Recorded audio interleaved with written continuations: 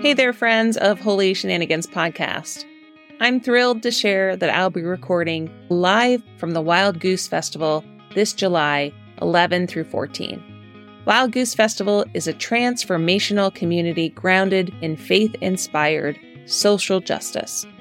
It's a one-of-a-kind gathering that brings together activists, artists, and seekers from all walks of life to explore justice in art, spirituality, and community. The festival will take place at Van Hoy Farms in Union Grove, North Carolina, and I'd love for you to join me there. From engaging workshops to inspired panels and interactive experiences, Wild Goose has something for everyone. So mark your calendars and let's be part of this incredible community that is committed to making a positive impact in the world.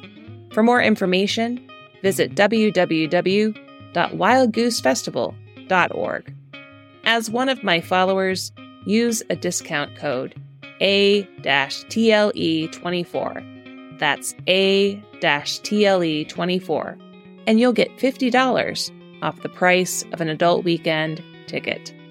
We will see you there at the Wild Goose Festival to connect, to build community, and to work for social justice.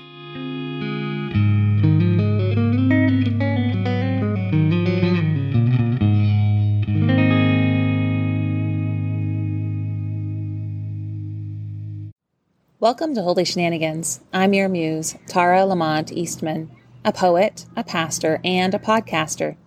I am on the road, and how fitting as we hear the lessons about the Good Samaritan and how even when we're on the road, opportunities for mercy are always before us. Travel along with me as I learn more about the art of neighboring on the road and in the now. Luke 10:25-37 tells the account of a lawyer who's testing Jesus with the question, "What must I do to earn eternal life?" Jesus does not answer the man in the way he expects. Jesus, wanting to shift the man's attention to the needs of the here and now, tells a story that we refer to as the Good Samaritan. You probably know the story. A man from the Israelite community is attacked and robbed while on a journey. One by one, the people who are his neighbors pass him by. The two that pass him by are religious leaders. For the priest and the Levite, the rules of their vocation made extending help to the injured man problematic. If they stopped to help and touched him, his injuries, specifically because of the blood, they would have to go through a series of washing practices to return to their priestly duties. The conflict of this call to help was more about retaining their cleanliness and ability to function in their specific role without any hiccups or delays. Like the lawyer who asked Jesus a specific question about eternal life, the priest and the Levite were thinking of things, specifically spiritual matters that they interpret to be first, to be set apart from the earthly things.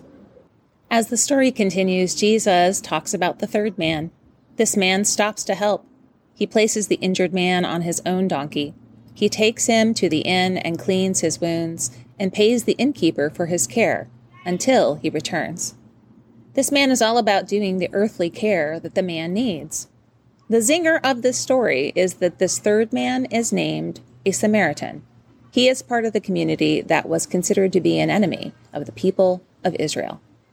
Imagine with me for a moment the shock and awe of the lawyer and those listening to Jesus' teaching, that the person they considered to be their enemy in real life is lifted up as the hero of this parable, or the one who lives out neighboring in the truest way. Who is the neighbor in this story? The one who shows mercy. Who is the neighbor? The Samaritan, who we now know as good. At the conclusion of this story, Jesus asks the lawyer, "Who do you think was the neighbor to the one who fell into the hands of robbers?" And the lawyer responds, "The one who showed him mercy." Jesus' response to this heavenly-minded lawyer, "Go and do likewise." Go and do likewise. This is a challenge, isn't it? When you're on the road, or at least when I'm getting ready to go on the road, it can be hectic, especially if I have to be away for several days. These are my questions. Do I have the clothes I need? Do I have my snacks? What about my medication? Do I have all of my chargers for the tech that I am taking along? Have I gassed up the car? Oh, yes. And what about the needs of my passengers? There is a lot to think about on the road. So much of the time, I think about the future. Even as I'm packing up, I'm thinking about the when I arrive part of my trip. Much like the lawyer in Jesus' parable, I ask, how can I fast forward to the arrival part? Arrival at a particular destination is what road trips are about, right? Or is a road trip about the movement, the journey, and the opportunities of neighboring that are only available when we are on the road? How might Jesus' lesson of neighboring in the now help us to step into the summer season and all the road trips that lie ahead? How can we go and do likewise in the midst of the now and on every road trip? As I mentioned in the introduction, over the next few weeks, Holy Shenanigans Podcast will be coming to you from the road. And I did not plan for this week or this Bible story to be one about road trips, but thanks to the lectionary, here we are, literally and scripturally, on the road. Several episodes ago, I told a story about how a cup of green tea led to an opportunity to be a good neighbor. A student had stopped by in an after-school program on a cold winter day. We had advertised Free Coffee Friday, only they preferred hot green tea. When they came to the door, they asked me, "Do you have some green tea?" In the building, I didn't, but in my purse, I did. So I pulled out the green tea and served it to them. The sharing of a cup of hot green tea happened 8 or 9 years ago. It is a memory of community making that encourages me and reminds me to keep my attention on the person and the circumstances that are in the now and not to go too far into the future. If we wander and wonder into the future too far, we can lose track of what's important in the now. This is a practice of trusting the Holy Spirit, who is often on her own timeline that has nothing to do with my wishes. And this is a challenge. But time and time again, the Holy Spirit shows up and invites me to be with her in the moment that is before me, to pour a cup of green tea when someone asks me to do so. In my humanness, I like stories that have tidy beginnings, middles, and ends, ones that resolve. But the Holy Spirit asks me to slow down and appreciate the chapter that I just so happen to be in. Sometimes, if I hang out in the space of neighboring long enough, the Holy Spirit gives the gift of seeing things come full circle, or at least to the end of that chapter. So imagine my surprise 8 years later and a few weeks ago when I received a message from the student asking for that cup of green tea so long ago. They sent me a message by instant messenger and wanted to know if it was possible for me to help them enter the sacrament of baptism. They explained their desire to be baptized, and if possible, could I do the baptism? From a hot cup of green tea to a basin of cool water and the words, "I baptize you in the name of the Creator, Christ, and Comforter," was 8 or 9 years of time as I know it. And in that time, the Holy Spirit was at work and continues to be at work in the life of this beautiful child of God. This baptism day is not the end of their story, but a new chapter of God's love and mercy in their life and in mine. Come to the water, let it soak in. Come to the water, be renewed again. When I share these stories of holy shenanigans, I do my best to paint the whole picture of things. And in the case of this baptism story, it's important to say that while I was thrilled to be asked to do the baptism, I wasn't sure about how it would all work out. Would it be possible for me to use the chapel of that church? Would the person desiring to be baptized be able to be there when I and the host church was available? Although the ask was there and I wanted to help, I wasn't sure I had the power to make it happen. And so I paused to ponder the what-ifs instead of immediately going to the ask. Here's where a friend came along and encouraged me. Somehow they knew I was stuck in the what-ifs of this situation and simply said, "What is stopping this beautiful thing from happening? Did you make your ask? How can you do the thing that you've been asked to do?" That word of encouragement to do the beautiful thing that was right in front of me, instead of thinking of all the potential or possible obstacles, or how to get to the end of the story, I needed to think of the beautiful thing I needed to do in the now. And thanks to the tenacity of the Holy Spirit and my friend, all of the details did come together. This was a new chapter of neighboring, of giving and receiving mercy. It came to pass.